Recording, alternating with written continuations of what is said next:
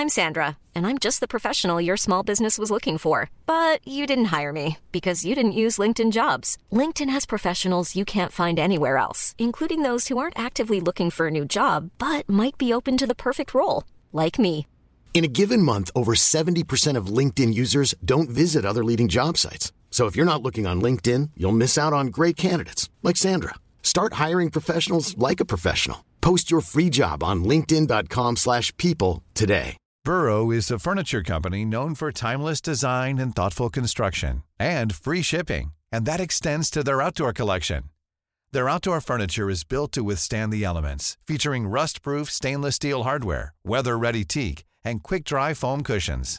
For Memorial Day, get 15% off your Burrow purchase at burrow.com/acast and up to 25% off outdoor. That's up to 25% off outdoor furniture at burrow.com/acast.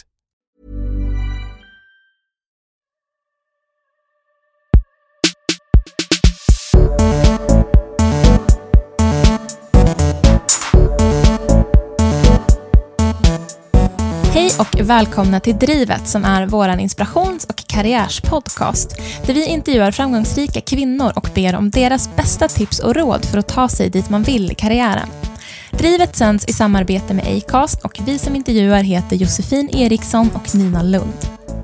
Idag så intervjuar vi entreprenören och affärsängeln Anna Omstedt Lindgren. Anna hon var med och startade receptsajten Tasteline långt innan internet ens hade slagit igenom i Sverige. Och det tog tid men slutade som en megasuccé. Nu har Anna gått vidare och startat Med Universe samt hennes passionsprojekt Pokerface som är ett nätverk där kvinnliga entreprenörer och företagsledare ses och spelar poker. Anna fick 2014 ett pris som årets mest inspirerande medarbetare. Ett pris som delas ut av talangnätverket For Potentials och Swedbank. Och att uppmuntra och hjälpa andra, det är något som Anna verkligen är exceptionellt bra på. Jag brukar ofta få den frågan, är det pengarna som driver att man vill starta bolag? Det kan det ju omöjligt vara och det vill jag ju säga till alla som ska starta bolag.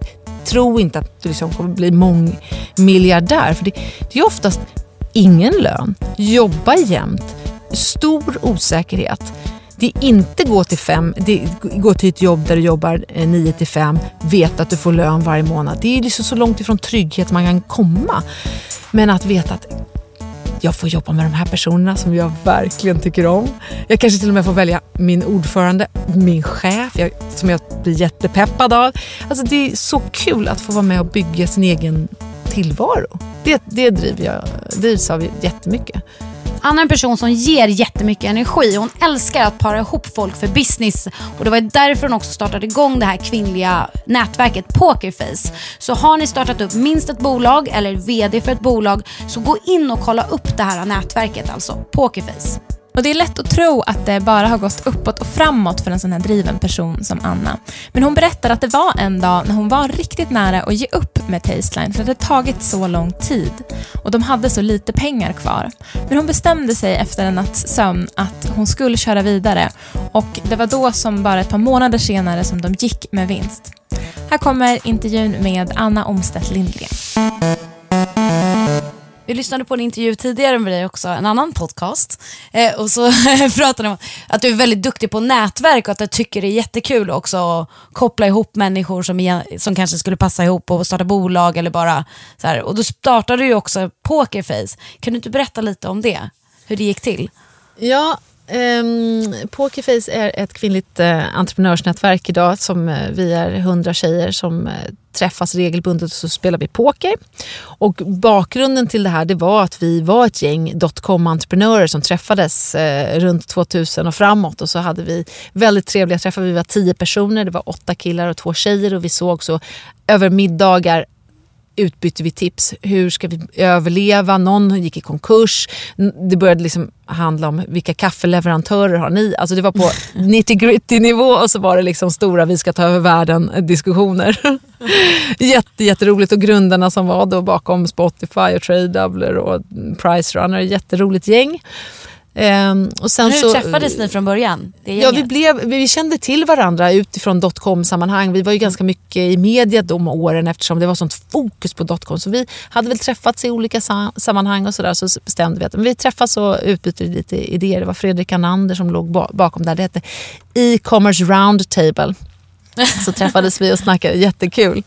Och så började killarna mer och mer vilja spela poker, för att pokerbolagen började komma upp. Det var liksom runt 2003-2004 så började det hända mycket på pokerscenen, och då började de spela poker, och då slutade jag gå på de där middagarna för jag kunde inte spela poker, och jag såg att det här nätverket växte. De blev 50 killar som träffades liksom. Det var en ölkran och så var det pokerbord, och det var väldigt, väldigt, väldigt så här, en liten aktivitet, men det var väldigt kul.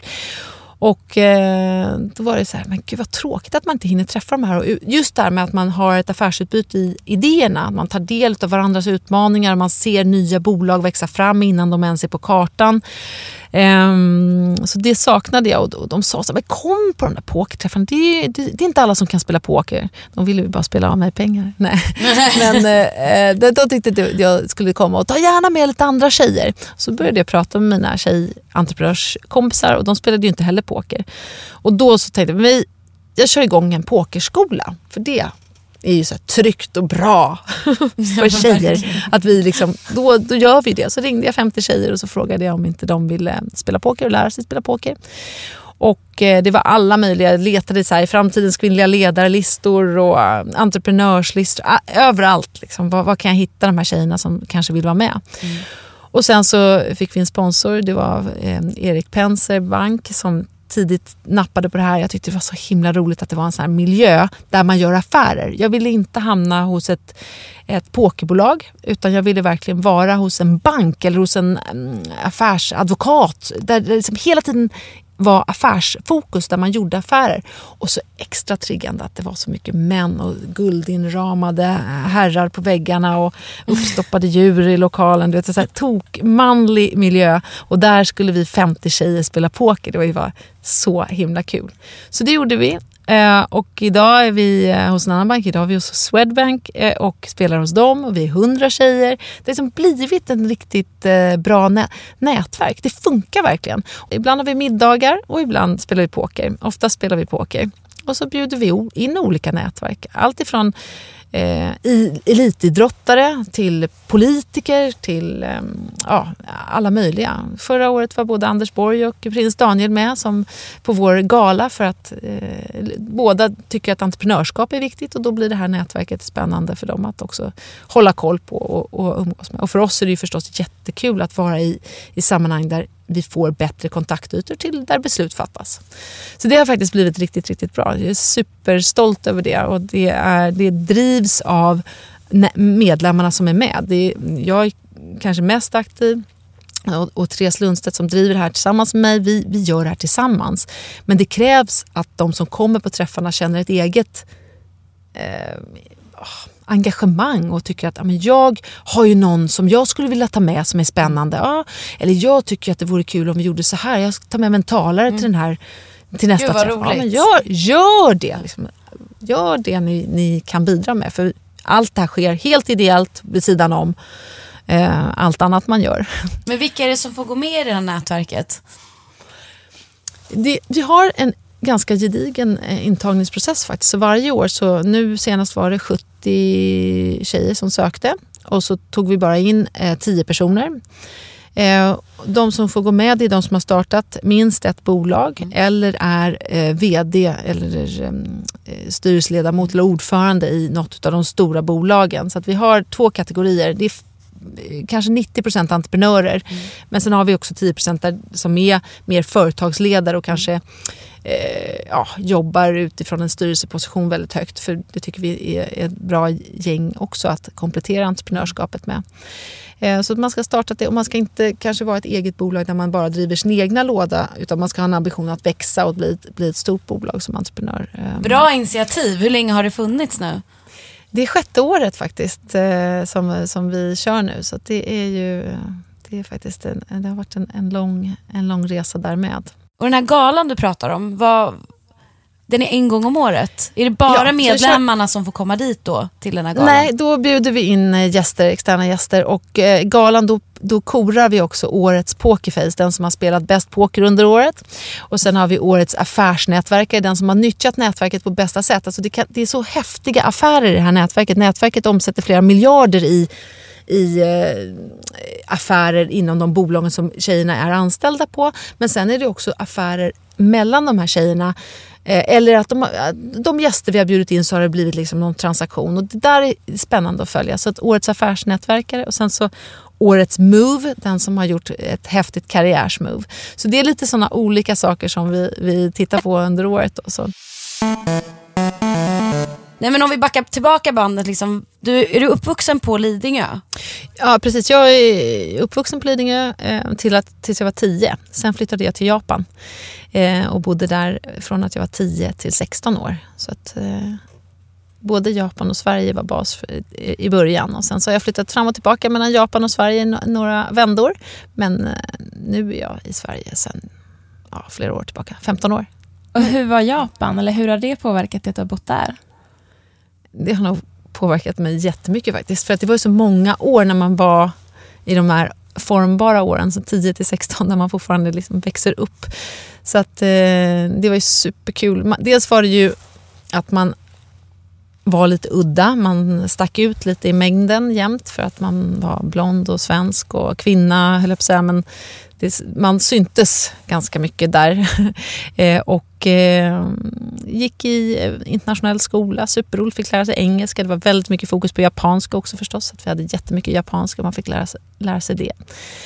Sen så när jag blev lite äldre så insåg jag att det var ganska tufft att vara i Japan. Då fick jag liksom inte riktigt in en fot där. Jag tyckte det var jättesvårt, för då blev allt det här att man var annorlunda så himla tydligt. Och då ville man ju kanske mer smälta in och göra sig förstådd, och att folk liksom kunde tycka att det man höll på med var bra. Och så här. Då märkte man att de var inte världens mest jämlika land, så det var inte så himla bra att vara kvinna, utan som kvinna var man lägre rankad. Och det var inte en miljö som jag kände att jag var så sugen på att vara kvar i. Så då valde jag faktiskt att komma hem till Sverige och börja jobba här istället. Vad var ditt första jobb? Vad jobbade du med när du kom tillbaka? Mitt första jobb var ju efter studierna. Jag pluggade på Handels och i korridorerna där så kände jag att då hade jag 2 kursare som hade startat ett företag som heter Delicious Cards. Det var vykortsformat med recept på.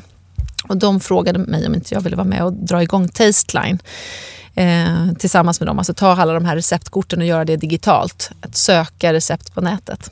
Så det var ju egentligen första riktiga jobbet. Men hur gick det till när du kom in på Handels? Eller kom på att du ville gå där?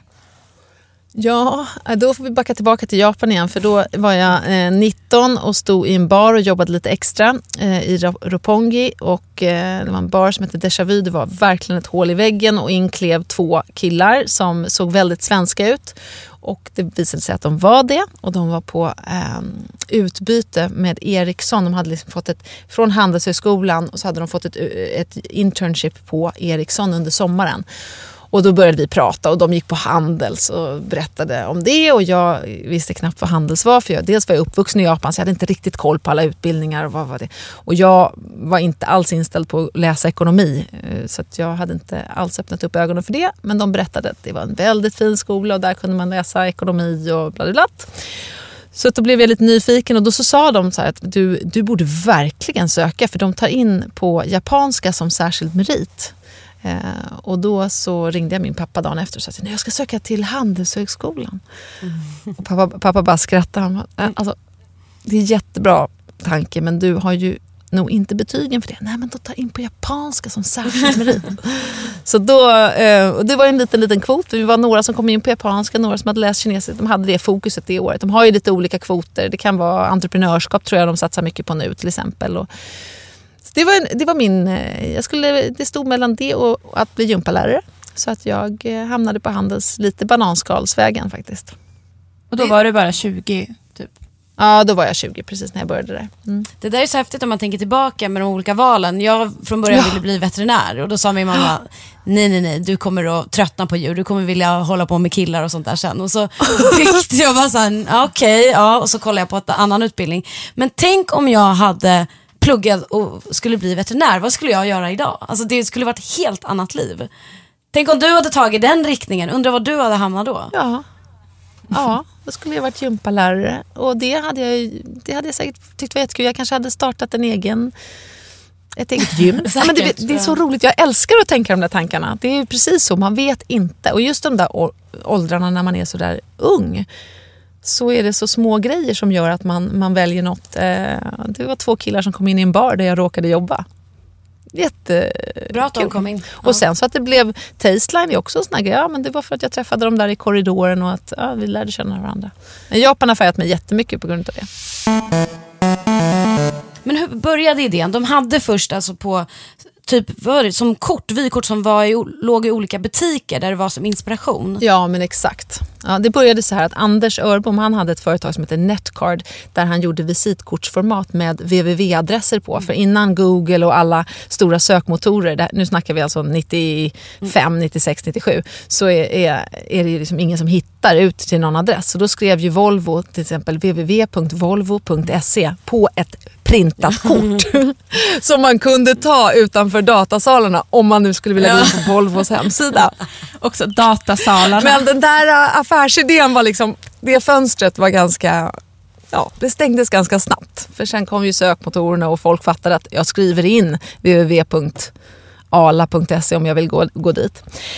Och då hade de ju hela distributionen utav de här visitkortställen och allting. Så att då tänkte de om vi gör recept istället. Man gör en liten fin matbild eller en drink. Och sen på baksidan har man receptet. Och sen så är det någon leverantör som är innehållet, alltså den som är sponsorn. Så till exempel Barillas pasta kanske var med, eller Zetas olivolja eller något sånt där som var avsändare utav själva receptet och innehållet. Så distribuerade de det här i både barmiljö och i affär, alltså lokala matbutikerna. Så kunde man plocka med det där som en inköpslista och inspiration för det man ville laga.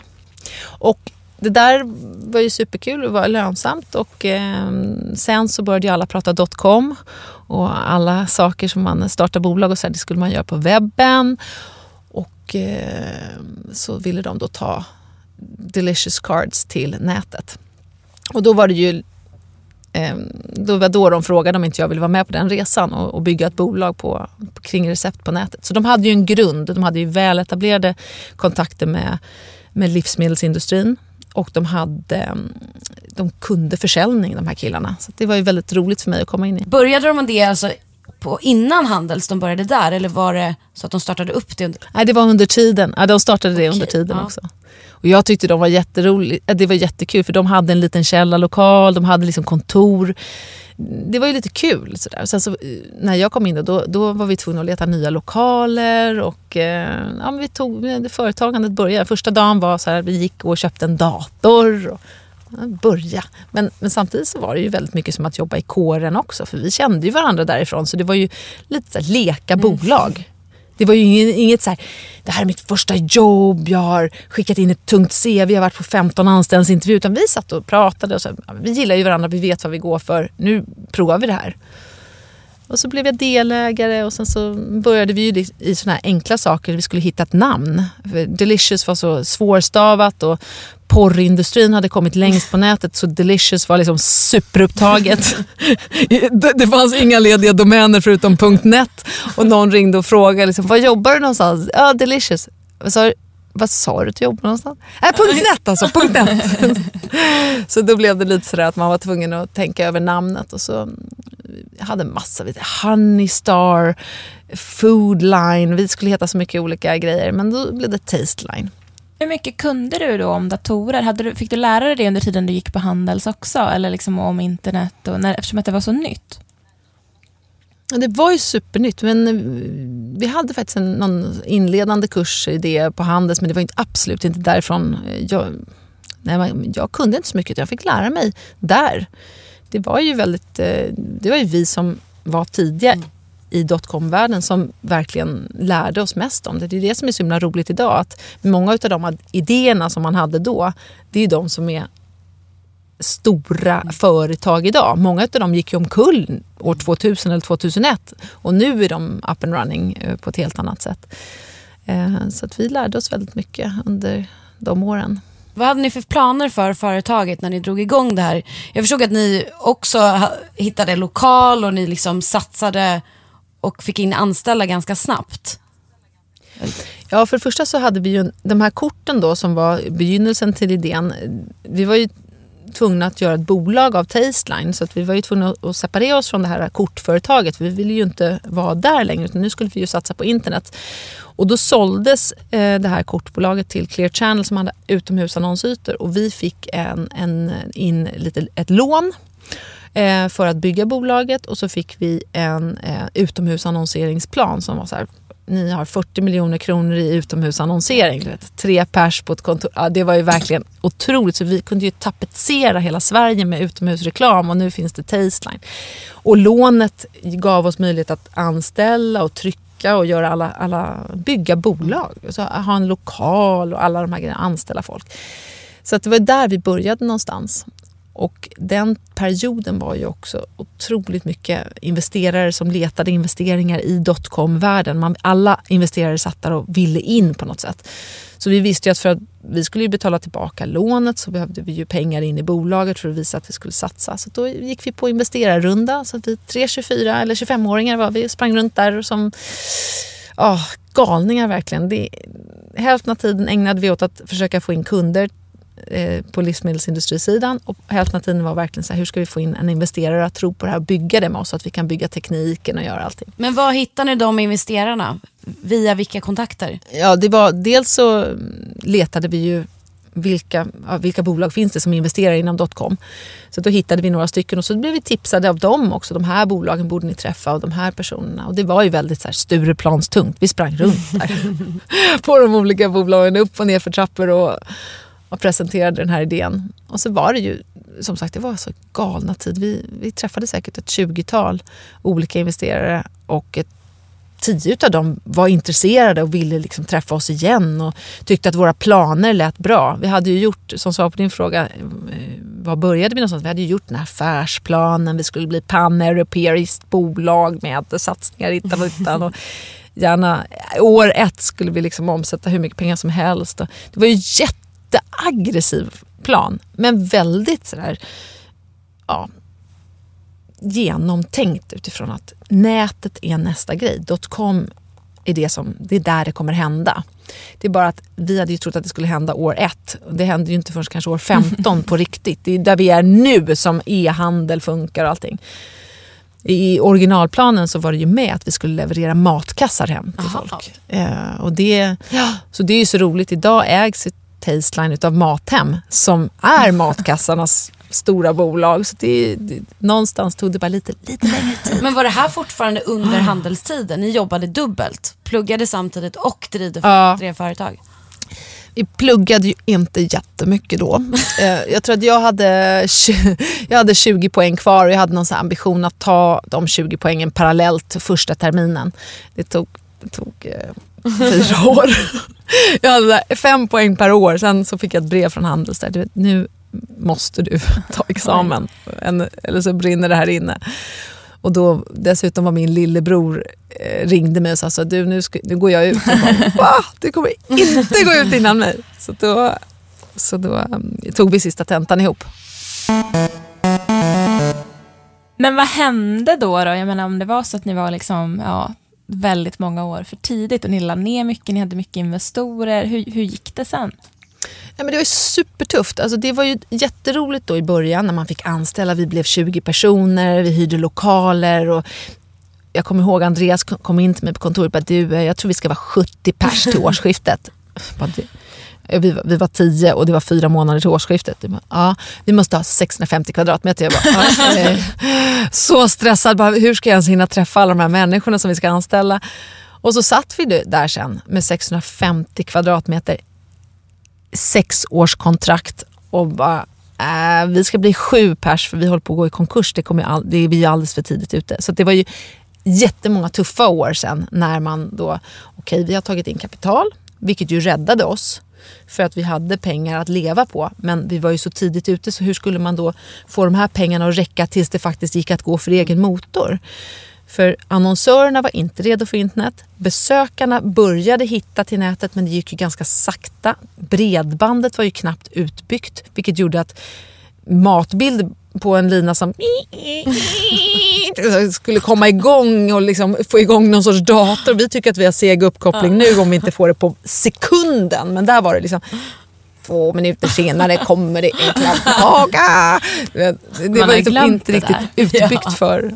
Ja, man hade ju glömt liksom. Idag. Och bara så här mätteknik. Hur kunde vi veta hur mycket trafik vi hade? Vi hade ju egna system. Google Analytics fanns ju inte. Så att det var, vi kom till kund och sa så här, vi har 150 000 unika besökare. Säger vem? Men ni kanske måste ha någon mer trovärdig aktör än er själva att berätta hur mycket trafik ni har. Ja, nu har vi 2 miljoner. Så det blev lite sådär, vi var ju jätteseriösa, men det var ju svårt att hävda mot kund att det är vårt eget måttsystem. Så det fanns liksom ingen standard, det var väldigt dåligt utbyggt nätverk, så att det var ju bakåtlutande uppförsbacke i ganska många år. Men pengarna räckte, men det var väldigt nära att vi gick i konkurs. Men visste ni alltid att det skulle lyckas till slut? Alltså ni trodde alltid på idén? Ja, men det som var så härligt med Tasteline var ju att folk älskade vår produkt. Folk gick ju igång på mat och dryck. Och ja, det här receptet har jag provat, det var supergott. Eller det här receptet var helt värdelöst, men jag la till det här och då blev det supergott. Och jag har faktiskt ett eget recept som är mycket bättre än det här. Det engagerade så himla mycket. Så det var ju väldigt kul på det sättet. Och det kunde vi ju visa kunderna. Även om alltså kunderna i livsmedelsindustrin, om alla de här stora, även om inte de vågade annonsera ännu, så kunde vi ju visa att trafiken växer. Så självförtroendet för att den här produkten kommer någon dag funka, det var ganska gott. Samtidigt så var det ju så här, pengarna kommer att ta slut. Så där var det ju dagar när man låg som en liten blöt fläck på golvet och undrade, hur ska vi ta oss till break-even? Hur ska vi klara det här?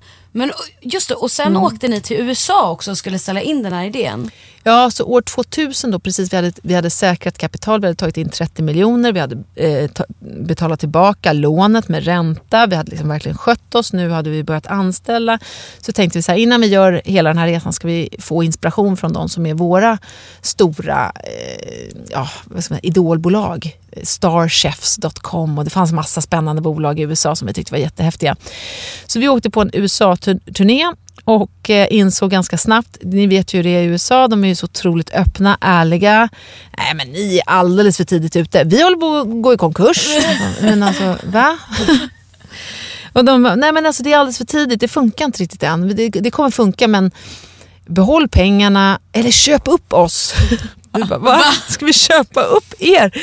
Ja. Nej, vi ska ju liksom bygga det här bolaget. Vad pratar ni om? Så vi åkte ju hem från USA och var rätt tilltufsade och tänkte att det här är nog inte riktigt vad vi hade förväntat oss. Och då hade ju bolagen börjat konka i Sverige också. Bo.com, Dressmart, alla de här stora satsningarna som hade tagit in, alltså Bo tog ju in 1 miljard. Och liksom borta. Då började vi inse att okej, nu är det ju kanske läge att hålla i de här pengarna. Så att då började vi väl någonstans takta ner bolaget från att vara 20 anställda och liksom ska ta över världen till att vi kanske ska bli en liten källarlokal först och ta sig ur de här hyreskontrakten. Alltså, vi satt ju 7 pers, 650 kvadratmeter. Det är ganska mycket. Så nästan 100 kvadratmeter var dag. Jättebra. Och så fick vi förhandla med det här hyresvärdarna och säga att vi grejer ju inte det. Vi måste. Men alltså, hur mådde ni under den här tiden? Alltså, det måste ju varit så jäkla tufft. Man måste ju lägga ner hela sitt hjärta i det här projektet och satsar och så blir det inte som man tänkt sig. Jag brukar säga det. Nej, och det är ju så här, jag var ju vd då. Jag var dessutom ung kvinna, vd, ganska tuff med de här anställda som jag skulle kanske säga upp, eller de ville sluta på grund av att man inte kunde hålla det man lovade. Det var ju så otroligt utsatt. Och styrelsen som satt där, nya ägare, hade investerat pengar. Alla fick ju lite skrämselhicka under den här perioden. Men vad har vi gjort här egentligen? Vi har investerat massa pengar som inte kommer bli något. Så att de var ju rätt hetsiga och ville ha styrelsemöten var 4:e vecka. Vad har hänt? Ja, på 4 veckor har inte hänt någonting. Jag har inte fått någon ny kund. Det har kommit in lite nya recept. Det var ju Det var ju jättetufft. Men jag tror vi ändå kände att, som sagt, någon grundförtroende för idén. Vi visste att vi ändå hade pengar säkrade för en viss takt. Vi visste ju exakt vad vi kostade per månad och vi kunde liksom mätta mun efter matsäck på något sätt på det. Men det är klart man var nervös och vissa dagar var ju extra tunga. Helt klart. Ja, herregud, så att ta hand om alla anställda också, försöka driva bolaget och ta hand om alla. Alltså hur fick du ihop det? Ja, men det var ju ett fantastiskt gäng. Alltså alla som jobbade på Tesla, vi var ju, det kan man verkligen tänka tillbaka till. Vi hade så himla kul. Och skulle man ha julfest så var det ju inte så här, vi kommer gå på den här flådiga restaurangen och käka för en massa pengar, utan vem lagar vad? Det knytis. Vad kan vi ha för julklappar? Vi får hitta någon bartergrej. Vi hittar på något roligt. Folk köpte julklappar till varandra och så hade vi, det var så otroligt härlig stämning i det här. Så hur gick ni vidare sen efter det? There's never been a faster or easier way to start your weight loss journey than with PlushCare. PlushCare accepts most insurance plans and gives you online access to board-certified physicians who can prescribe FDA-approved weight loss medications like Wegovy and Zepbound for those who qualify. Take charge of your health and speak with a board-certified physician about a weight loss plan that's right for you. Get started today at plushcare.com/weightloss. That's plushcare.com/weightloss. plushcare.com/weightloss. Hiring for your small business? If you're not looking for professionals on LinkedIn, you're looking in the wrong place. That's like looking for your car keys in a fish tank. LinkedIn helps you hire professionals you can't find anywhere else, even those who aren't actively searching for a new job but might be open to the perfect role. In a given month, over 70% of LinkedIn users don't even visit other leading job sites. So start looking in the right place. With LinkedIn, you can hire professionals like a professional. Post your free job on linkedin.com/people today. Burrow's furniture is built for the way you live. From ensuring easy assembly and disassembly to honoring highly requested new colors for their award-winning seating, they always have their customers in mind. Their modular seating is made out of durable materials to last and grow with you. And with Burrow, you always get fast, free shipping. Get up to 60% off during Burrow's Memorial Day sale at burrow.com/ACAST. That's burrow.com/ACAST. burrow.com/ACAST. Det var ju ett läge där det var så här, där jag hade ett lunch inbokad med ordförande och sitter på den lunchen vi bokat det skulle vara julavslutning. Jag var helt slut. Jag kände bara att jag orkar inte mer. Det var 1 miljon kvar på banken och den skulle liksom ta oss till den här break-even-nivån där vi helt enkelt sålde för så mycket som vi kostade. Då var jag rätt osäker. Supertrött, i snart jul. Jag ville bara vara ledig. Och så hör jag mig själv säga till honom högt. Vet du vad, jag tror inte jag orkar. Vi kanske får lägga ner det här bolaget. Och då sa han till mig, vet du vad, det är ju 1 miljon kvar. Det är inget problem. Vi stänger ner bolaget och så delar vi ut den där miljonen och bland ägarna. Och så har vi gjort ett så gott försök vi har kunnat. Då har jag jobbat i nästan 3 år. Okej. Så gick jag hem och tänkte, nu ska jag gå till jobbet imorgon och så ska jag meddela att vi kommer lägga ner. Det finns lite pengar kvar i kassan visserligen, men jag vågar inte tro på att det räcker. Det sov superdåligt den natten. Och så vaknade jag på morgonen och tänkte, jag ringer honom igen, den här ordförande, och frågar om inte vi kan få använda den där sista miljonen, för vi är ju så himla nära. Och det hade jag ju sagt på varenda möte i många år. Ja, men det där är så himla nära. Det är nära nu. Om man vill säga att det är så nära nu. Nu är det nära. Och så sa jag det precis till honom. Det är så himla nära nu. Och han bara, precis lika osentimentalt. Självklart. Det är bara att köra på.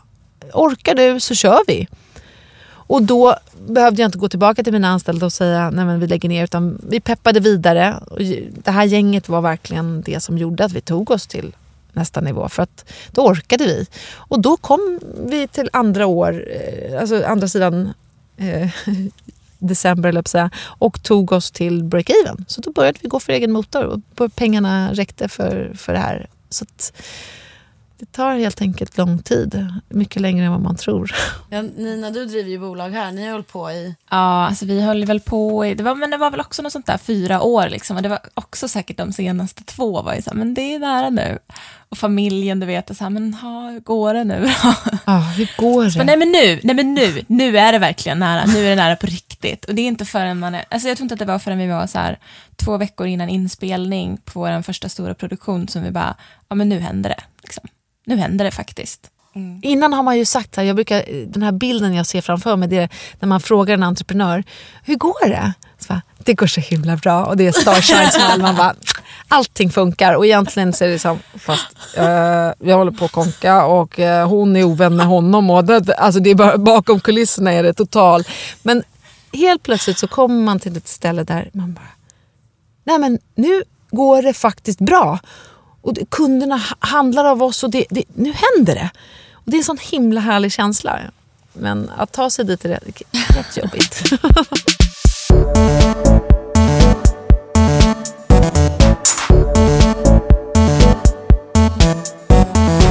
Så hur snabbt gick du vidare sen? För du startade ju upp då, det är för läkarna. MedUniverse. Precis. Exakt. Ja. När startade du igång det?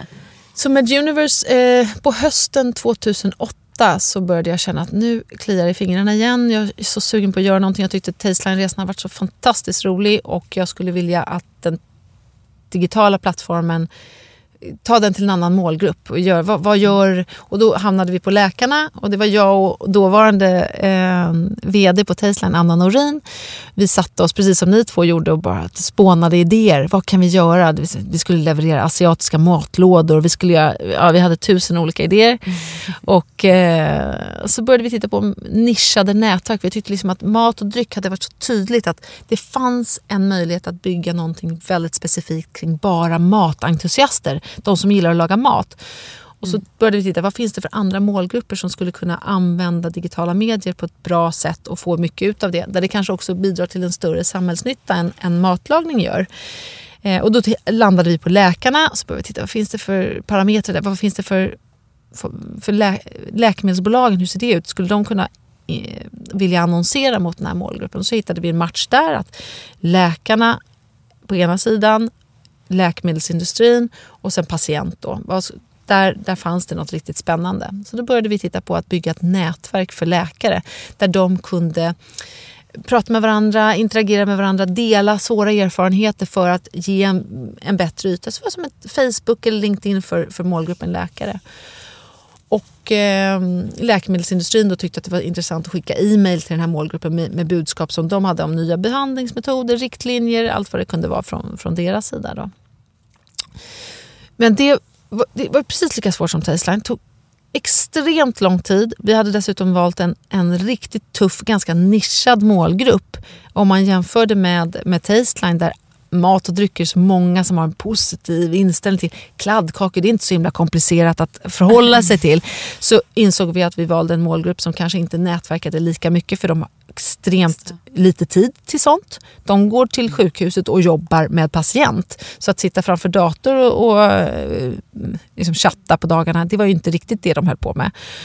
Och dessutom så fanns det en ganska hierarkisk struktur i läkarkåren där man då känner att hela tiden någon som vet bättre än jag, så att jag kanske inte riktigt vågar outa att jag vet inte riktigt att jag skulle behöva hjälp med det här, eller jag vill berätta för dig hur jag löste det, för någon vet ju egentligen mycket bättre än jag. Så det var inte alls samma, vi hade helt fel förväntansbild. Och läkemedelsindustrin låg om möjligt längre efter livsmedelsindustrin 5 år innan vi hade kämpat oss igenom det. Så det var bara det var riktigt tufft. Så en dag så sa vi bara, det var jag och vi var 3 till kollegor, vi var 4 stycken, så inser vi liksom att vi sitter och tittar, hur många har varit inne på sajten, vad är det som händer? Och så bara, gud, vi har jobbat med det snart 3 år. Det är 100 läkare som har varit inne på sajten. Nej, men alltså den veckan. Det är så få människor. Det här går inte. Vi måste tänka om kring det här. Och då gjorde vi faktiskt en total rokad i hela bolaget. Och bara, okej, nu är pengarna snart slut. Vi måste tänka igenom, vad kan vi göra? Finns det någonting annat som har samma målgrupper? Läkare, läkemedelsindustri och patient. Vad kan vi titta på? Och så kom vi på att vi kan jobba med digitala patientfall. Alltså det vill säga att vi gör fiktiva fall där läkare får öva på fallen digitalt. Det vill säga att man får ett fall skickat till sig. Kvinna 24 år kommer in med följande symptom. Vilka tester tar du? Vilken behandling rekommenderar du? Och vad blir resultatet av det? Och hur följer du upp det? Och ställer frågor kring det här. Och då märkte vi att när vi började testa det här på läkarna, som vi ändå hade ganska många i vårt nätverk, så såg vi att de gick igång på det här. Det blev liksom som en tävling. Man skulle lösa ett fall. Superspännande. Och sen så på andra sidan läkemedelsindustrin, de har ju jättemycket nya mediciner, nya behandlingsmetoder och terapiområden som de vill informera kring. Och de har också ett uppdrag att göra det. När de har nya produkter, då måste de berätta hur de funkar. Så där blev det liksom, wow, nu vill både läkarna och läkemedelsbolagen dansa. Det är perfekt. Och dessutom när de gör det så kommer den informationen patienten till gang. Det blir en fin affärsidé, för att kan vi få en bättre kommunikation mellan industri och läkare kring nya behandlingsmetoder och sådär, så gagnar ju det patient. Så det har vi byggt nu. Vi har byggt en teknikprodukt och vi har struntat i nätverk och svenska läkare, utan det här är en teknikprodukt som faktiskt kan fungera var som helst. Så oavsett vad läkemedelsindustrin är verksam så kan de använda verktyget för att berätta om sina nya produkter och utbilda läkarkåren eller sjuksyrorna eller vilka som inom hälsosektorn då som vill lära sig mer kring ett område. Så det håller jag på med nu. Det känns ju som att spridningen måste vara det svåraste när man kommer upp med något helt nytt och få ut det till alla. Liksom. Jag tror att man underskattar alltid 3 saker skulle jag säga. Det ena är att allting tar otroligt mycket längre tid. Det är liksom den stora grejen. Det andra är ju att ska man informera en målgrupp om något helt nytt. Alltså när vi startade Tasteline, det var ju ingen som sökte recept på nätet. De tittade man i mattidningar och man tittade i kokböcker. Och man tittade kanske i vanliga tidningar där det fanns ett recepttips. Att hela sökbeteendet var ju nytt. Det skulle vi då informera våra kunder om. Det är ju en utmaning. Och det tredje skulle jag säga, det är att nå ut med ett helt nytt varumärke. Det är ju väldigt mycket lättare att heta allt om mat. Om man har en trogen målgrupp som har läst tidningen och säger nu kommer vi även finnas på webben. Det finns en trovärdighet. Men Tasteline, det skulle kunna lika gärna varit en Finlandsfärja. Vi har Silja Line, Viking Line och Tasteline. De har ingen relation till varumärket. Så att bygga hela liksom från scratch, det underskattar man ju ofta. Så men verkligen. Tiden och beteendet och varumärket. De 3 grejerna är ju så här, tänk igenom. Finns beteendet? Finns varumärket? Och finns liksom, vad behöver vi tidsmässigt för att det här ska gå runt? Liksom.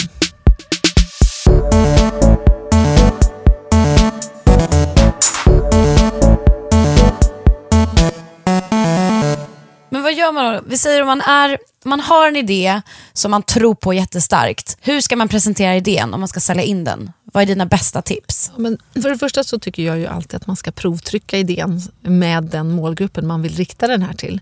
Tycker man om och ibland är det ju jättesvårt, för att framförallt om man då ska ändra på ett beteende så är det så svårt för målgruppen som ska, Spotify till exempel. Men när jag hörde den idén första gången innan, när den är liksom på pappersplan, jag bara, men kommer vi behöva så mycket musik och varför skulle det, man kan inte riktigt sätta sig in i en framtidsbild som är så tydlig hos entreprenören som har jobbat med det länge. Så det är svårt, men jag tror ändå att det är bra att provtrycka idén så mycket som möjligt innan man verkligen lanserar. Och då får man ganska snabbt bild av att tycker folk att det här är något bra, vad är det de inte tycker är bra, vad är det de reagerar positivt på, vad är det de reagerar negativt på. Och sen när det gäller att få in pengar till någonting, då är det ju att ställa frågan konkret, rätt upp och ner. Skulle du betala x antal kronor för att köpa den här tjänsten? Hur mycket skulle du betala? Ja, men till exempel, återigen, Tasteline till exempel. Var det någon som var villig att betala för att hitta recept? Nej. Men man betalade ju för kokboken. Man betalade för tidningen. Hur skulle vi ta betalt för det på nätet? Där fanns det så många gratisalternativ hela tiden, så det var svårt. Så att verkligen ställa de tuffa frågorna och räkna baklänges. Hur mycket ska du ta ut i lön för att du ska tycka att det här är roligt att jobba med? Och så bara kommer man på, men jag kanske vill ha så här mycket i lön. Jaha, då är det x antal saker som måste hända. Då ska det varje sån här grej nå ut till så här många människor som betalar. Så att provtrycka och verkligen sälja innan man har allting klart. Vad tror du är viktigt att tänka på då när man pitchar en idé till antingen till en kund eller till en investor? Jag tycker ju att det är viktigt att om man ska pitcha det till en kund, om det är en viktig kund, om det är kanske den största kunden på marknaden, då kanske man ska vara ganska tydlig med att säga, vet du vad, det här är en pilotförsäljning för mig. Jag vill lära mig. Så har vi jobbat väldigt mycket med MedUniverse att faktiskt involvera kunderna och sagt så här, ni kan vara med och utveckla det här tillsammans med oss. Ni betalar lite för att vara med och utveckla det med oss, men vi lär oss och ni lär er på det här. Alltså det är någon form av pilotprojekt så att man inte liksom säger att det här är den färdiga produkten. För att det kan inte vara den färdiga produkten om du håller på och bygger ett bolag. Utan då får man liksom vara ganska öppen. Så transparens skulle jag säga är viktigt. Och det gäller samma sak på om man ska anställa eller någonting i det här tidiga skedet. Att man är ganska öppen med att det här kanske inte är ett up and running bolag än, utan nu måste vi liksom testa oss fram lite först. Det som man ofta, alltså som man är entreprenör eller man är liksom en person som gillar att komma på nya idéer, ofta så har man ju så himla mycket idéer. Och det kan vara svårt just att så här, koka ner till, men vad ska man satsa på? Hur tänker du egentligen när du ska välja så här, okej, men vad är det jag ska verkligen satsa på? Ja, nu när jag har gjort det några gånger så blir jag ju ännu mer så här försiktig. För nu vet jag hur tufft det är. Men jag tror att jag ofta börjar i någon sorts problemformulering. Vad är det jag stör mig på? Enkla grejer som att när tunnelbanan kommer i Sverige så vet man inte exakt var man ska stå för var de öppnar dörrarna till exempel. I Tokyo är det så här, man vet exakt var man ska stå, här är det markerat, här öppnar dörren, för det skulle inte funka annars. Och då, problemformuleringen i Sverige då, tänk om man bara kunde markera vad dörren är så smidigt skulle det vara, och att man hade en instruktion, vänta tills alla har gått av innan du går på, det blir liksom lite smidigare. Då blir nästa steg så här, finns det några pengar i den idén? Nej, det måste ju det är liksom okej, då kanske det inte är den idén. Så problemformuleringen är kanske nummer 1, någonting som du stör dig på. Sen identifiera, hur görs det idag? Och sen det tredje då, okej, kan det göras bättre? Ja, det kanske gör, det kommer också fram till. Så fjärde, men går det att ta betalt för det, den tjänsten och den produkten jag precis har kommit på som är briljant? Nej, det kanske inte gör. Ja, det gör det faktiskt. Folk är villiga att betala för det här. Så brukar jag börja tänka. Men om man inte har några kontakter, precis som Jollybox som vi intervjuade tidigare, de tog ett lån på banken för att få in ens pengar för att kunna bygga det här bolaget. Vad är bästa tipset om man inte så här, men jag har inga pengar men jag vet att det här är en bra idé, jag vet att jag ska kunna få in pengar på det? Ja, och är man så övertygad då, antingen så är det ju som de gjorde då med banklån. Jag tror att det är ganska svårt att få. Men det finns ju också Vinnova och den typen av statligt ägda som främjar entreprenörskap genom att ge möjlighet att börja, till exempel Almi. Och sen så finns det ju också personer ofta runt omkring en som kanske är mindre riskbenägna. De vill inte själva starta bolag och driva, men de kanske har lite pengar över från sina trygga jobb där de känner att det här skulle jag kunna investera i den här personen. För jag tror på honom eller henne, och därför, så då kan man hitta privatpersoner som kanske vill vara med i första vevan. Och där är ju också tipset, hur mycket pengar behövs för att göra någonting. Det är väldigt, har man en idé som är otroligt kapitalintensiv, alltså man behöver så mycket pengar för att få det här från marken från början, då är det är ju mycket svårare än om man kanske kan testa med 100 000, då kommer jag i alla fall veta om det funkar, testa det. Så att allt är ju väldigt beroende på hur mycket kapital som behövs. Hur är det med avtal och så? Till exempel om det är en investor som har investerat i bolaget och så går det inte som man har tänkt sig. Vad händer då? Ja, man har ju ett aktieägaravtal och det är ju saker man kommer överens om tidigt, och alla vet ju, de som investerar, de som bygger bolag, alla vet att det här är förenat med risk. Och det är väl att vara så transparent som möjligt och verkligen vara tydlig. Man vet ju inte exakt hur ett bolag kan utvecklas. Det är omöjligt att säga dag ett. Men att man har en bra dialog, och det är därför man har styrelsemöten för löpande genomgång. Var är man i bolaget? Och att man följer det noggrant. Och att man har samma kanske förväntan på vilken tid det här tidsperiod det här ska ta. Och att man stämmer av det löpande också. Att, men vi har ju sagt att det ska ta 3 till 5 år här. Och vi är på år 1, då kanske vi inte kan ha de här förväntningarna. Men att man lägger liksom planen tillsammans med ägarna på något sätt. Men vad kommer ditt driv ifrån? Det här goet som du har? Känns som att du alltid har haft det. Jag vet inte. Men det har jag nog. Jag är väldigt så här, jag är levnadsglad och jag älskar verkligen att få olika personer att prata med varandra. Så att bara att ni sitter i LA nu och jag sitter här i Stockholm och vi pratar, det behövs 1000 tankar. Vilka andra är hos er? Gud, de borde träffa dem här, och när ni kommer hem så måste ni komma på galan. Det tycker jag är väldigt kul. Du verkar ju också vara så här, alltså du verkar ju triggas också av att ta risker. Det gör jag verkligen. Jag tror att när man väl har gjort det en gång så blir man sådär motiverad. Man fattar att och att det har gått bra, ska jag väl säga. För att någon gång tar man säkert en risk och så blir man bränd och då kanske man aldrig mer vågar göra det. Men i mitt fall så har de här riskerna, som att jag vågade hoppa på Tasteline, eller bara det här att jag lyssnade på de här killarna i baren som sa att du borde söka Handelshögskolan utan att göra min läxa och höra att det var revision, redovisning, finansiering. Alltså jag dog ju när jag insåg vad jag skulle läsa för ämnen. Men att man är lite så här skönt naiv och liksom inte tar allting på superstort allvar, utan liksom, men jag gör det där. Vad är det värsta som kan hända? Och så kanske inte det värsta händer, utan det faktiskt blir så att jag träffar Anders och Andreas som blir medkumpaner. Jag får prova på vd-rollen när jag är 25. Jag får sitta i styrelser.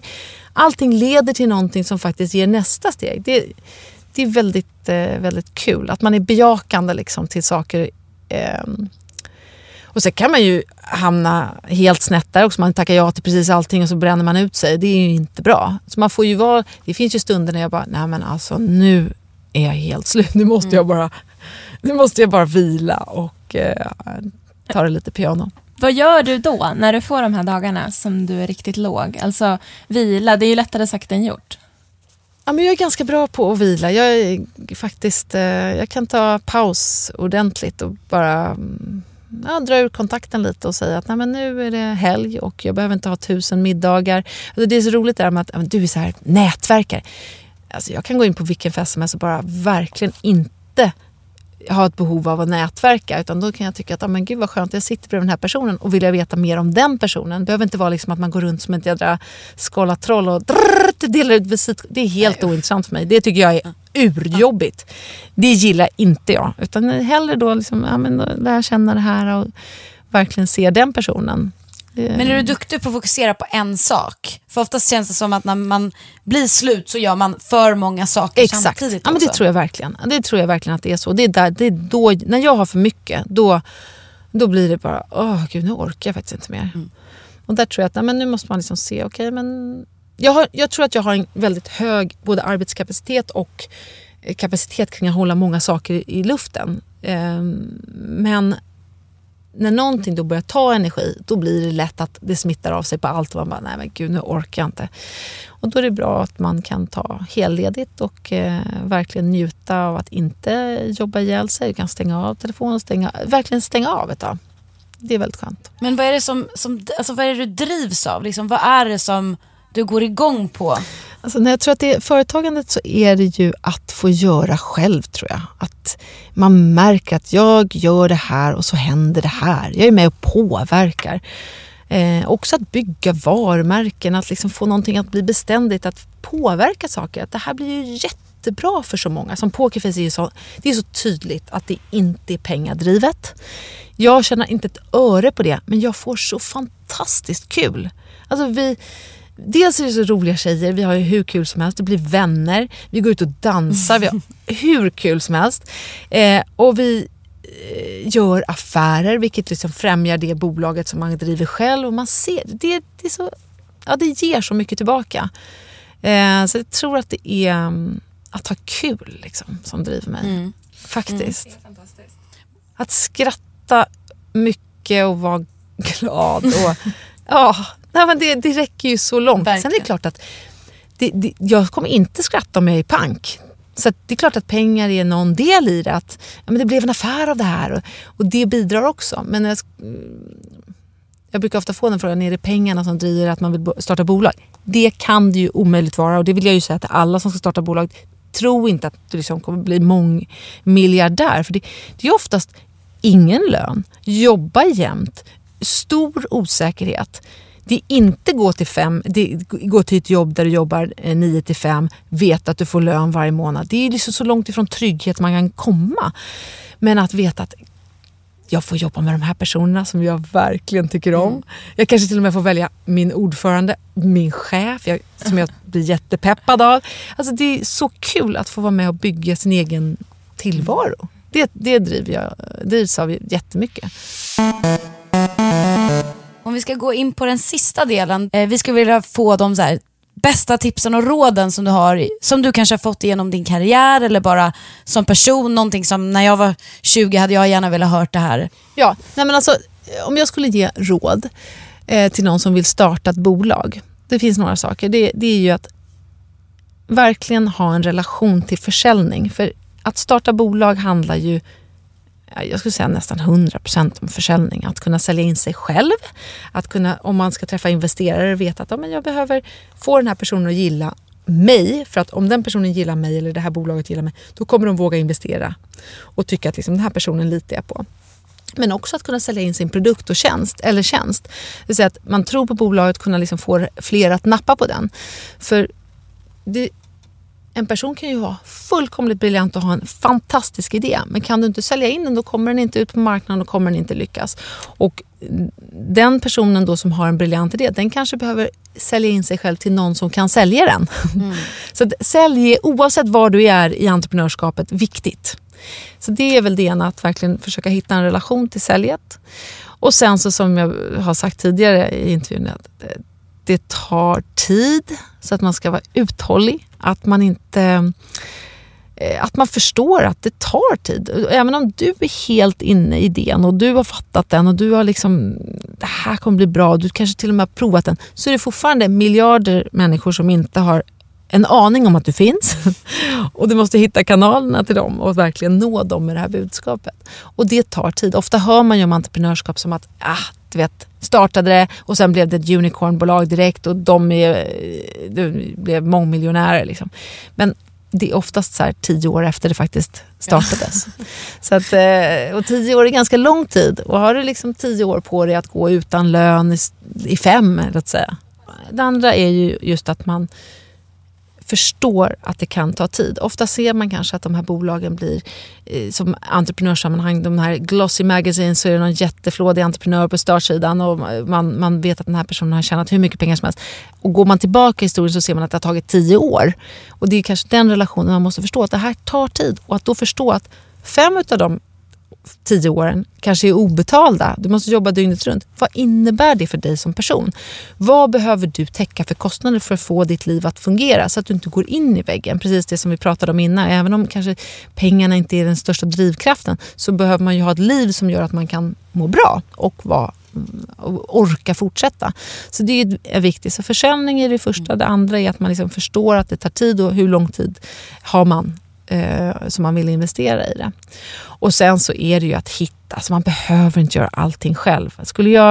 Det är ju i alla fall för mig, så jag tycker att det är så kul att jobba med personer. Nu jobbar jag med Anna Norin och vi har så kul ihop. Vi är gamla kursare från Handels, vi har jobbat ihop på Tasteline och nu driver det här tillsammans. Det blir så rolig vardag när man jobbar med folk man tycker om, och man kan hjälpa varandra i de här tuffa stunderna. När det går dåligt så kanske hon har en bättre dag än jag och kan plocka upp mig från golvet, och nästa gång är det min tur att plocka upp henne.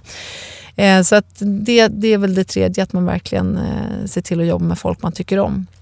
Och i det så är det också bra att skydda sig så mycket man kan och skriva tydliga avtal så att man inte blir ovänner av knasiga anledningar. Jag skulle bara vilja ställa en följdfråga just på det här som med att sälja, och kanske just att sälja sig själv, för det är ju många som känner sig ganska obekväma med. Jag var extremt dålig på det, speciellt innan jag flyttade till USA, och liksom här så här, men du måste sälja dig själv, du måste säga så här. Jag fick öva och så här, skriva upp i små böcker så här, hur jag skulle presentera mig. Men hur kommer man över det? För det är ju väldigt många som tycker att det är jobbigt just att sälja sig själva. Nej, men jag tror att precis det du gjorde, att börja, men man får väl skriva lappar. Jag brukar säga så här: om du ska börja dejta en person som du, liksom, den här personen tycker jag om, då måste man ju våga säga att ja, men det här jag heter så här, jag gör det här, någonstans måste det ju finnas, det är precis som dating. Det är som att våga sälja in sig själv, stå för den man är och att inte hitta på saker som man inte kan leverera på. Utan att faktiskt, det här är den produkten jag har. Om det är du själv som ska dejta eller om det är din tjänst som du ska sälja eller den produkt du har, så måste du kunna stå för det. Och ju mer genuin du är i det arbetet, desto bättre liksom, attraction får du. Så det tycker jag är en ganska rolig jämförelse. Och så tror jag att tycker man att det är jobbigt, så kan det ju faktiskt vara värt att ägna lite tid åt det. Kanske gå en säljkurs eller bara öva på att okej, du ska ringa det här samtalet. Ja, jag kanske ska öva lite innan jag ringer till vdn på det här bolaget, så jag är supernervös, så jag ringer kanske min kollega istället eller min kompis eller min mamma och säger jag ska bara öva på dig. Jag kommer säga så här, hur uppfattar du det? Bara för att liksom, prova på lite. Har du haft någon förebild eller någon mentor i din karriär? Jag har både haft hela Pokerface-gänget, där finns det så otroligt många förebilder. Just att man triggar varandra. Folk som är i liknande situationer kan ju ofta vara en spegelbild eller någon som man kan se upp till, och man gör mycket saker ihop. Så där finns det massor med personer. Sen så har jag faktiskt haft en mentor ganska tidigt under Tasteland-perioden hade jag en kvinna som heter Anstin, och hon var fantastisk på att bara ge mig perspektiv på tillvaron. Men sen så jag har haft personer runt omkring mig sen jag var liten, tror jag, som har stöttat mig och vågat tro på mig. Särskilt mina föräldrar som alltid har funnits där. Men så det har alltid varit viktigt att ha folk runt omkring mig som jag känner att de tror på det jag gör. Ja, men tack så jättemycket för att du tog dig tid. Tack själva. Gud vad kul det här var. Roligt att få prata med er och hoppas att det går jättebra med drivet. Det känns som att ni har världens driv, så det är väldigt kul. Det här var så intervjun med Anna. Glöm inte att kolla in hennes kvinnliga nätverk som heter Pokerface. Och har ni någon specifik person som ni vill att vi ska intervjua, så fortsätt att tipsa på info@drivetpodcast.se. Vi hörs snart.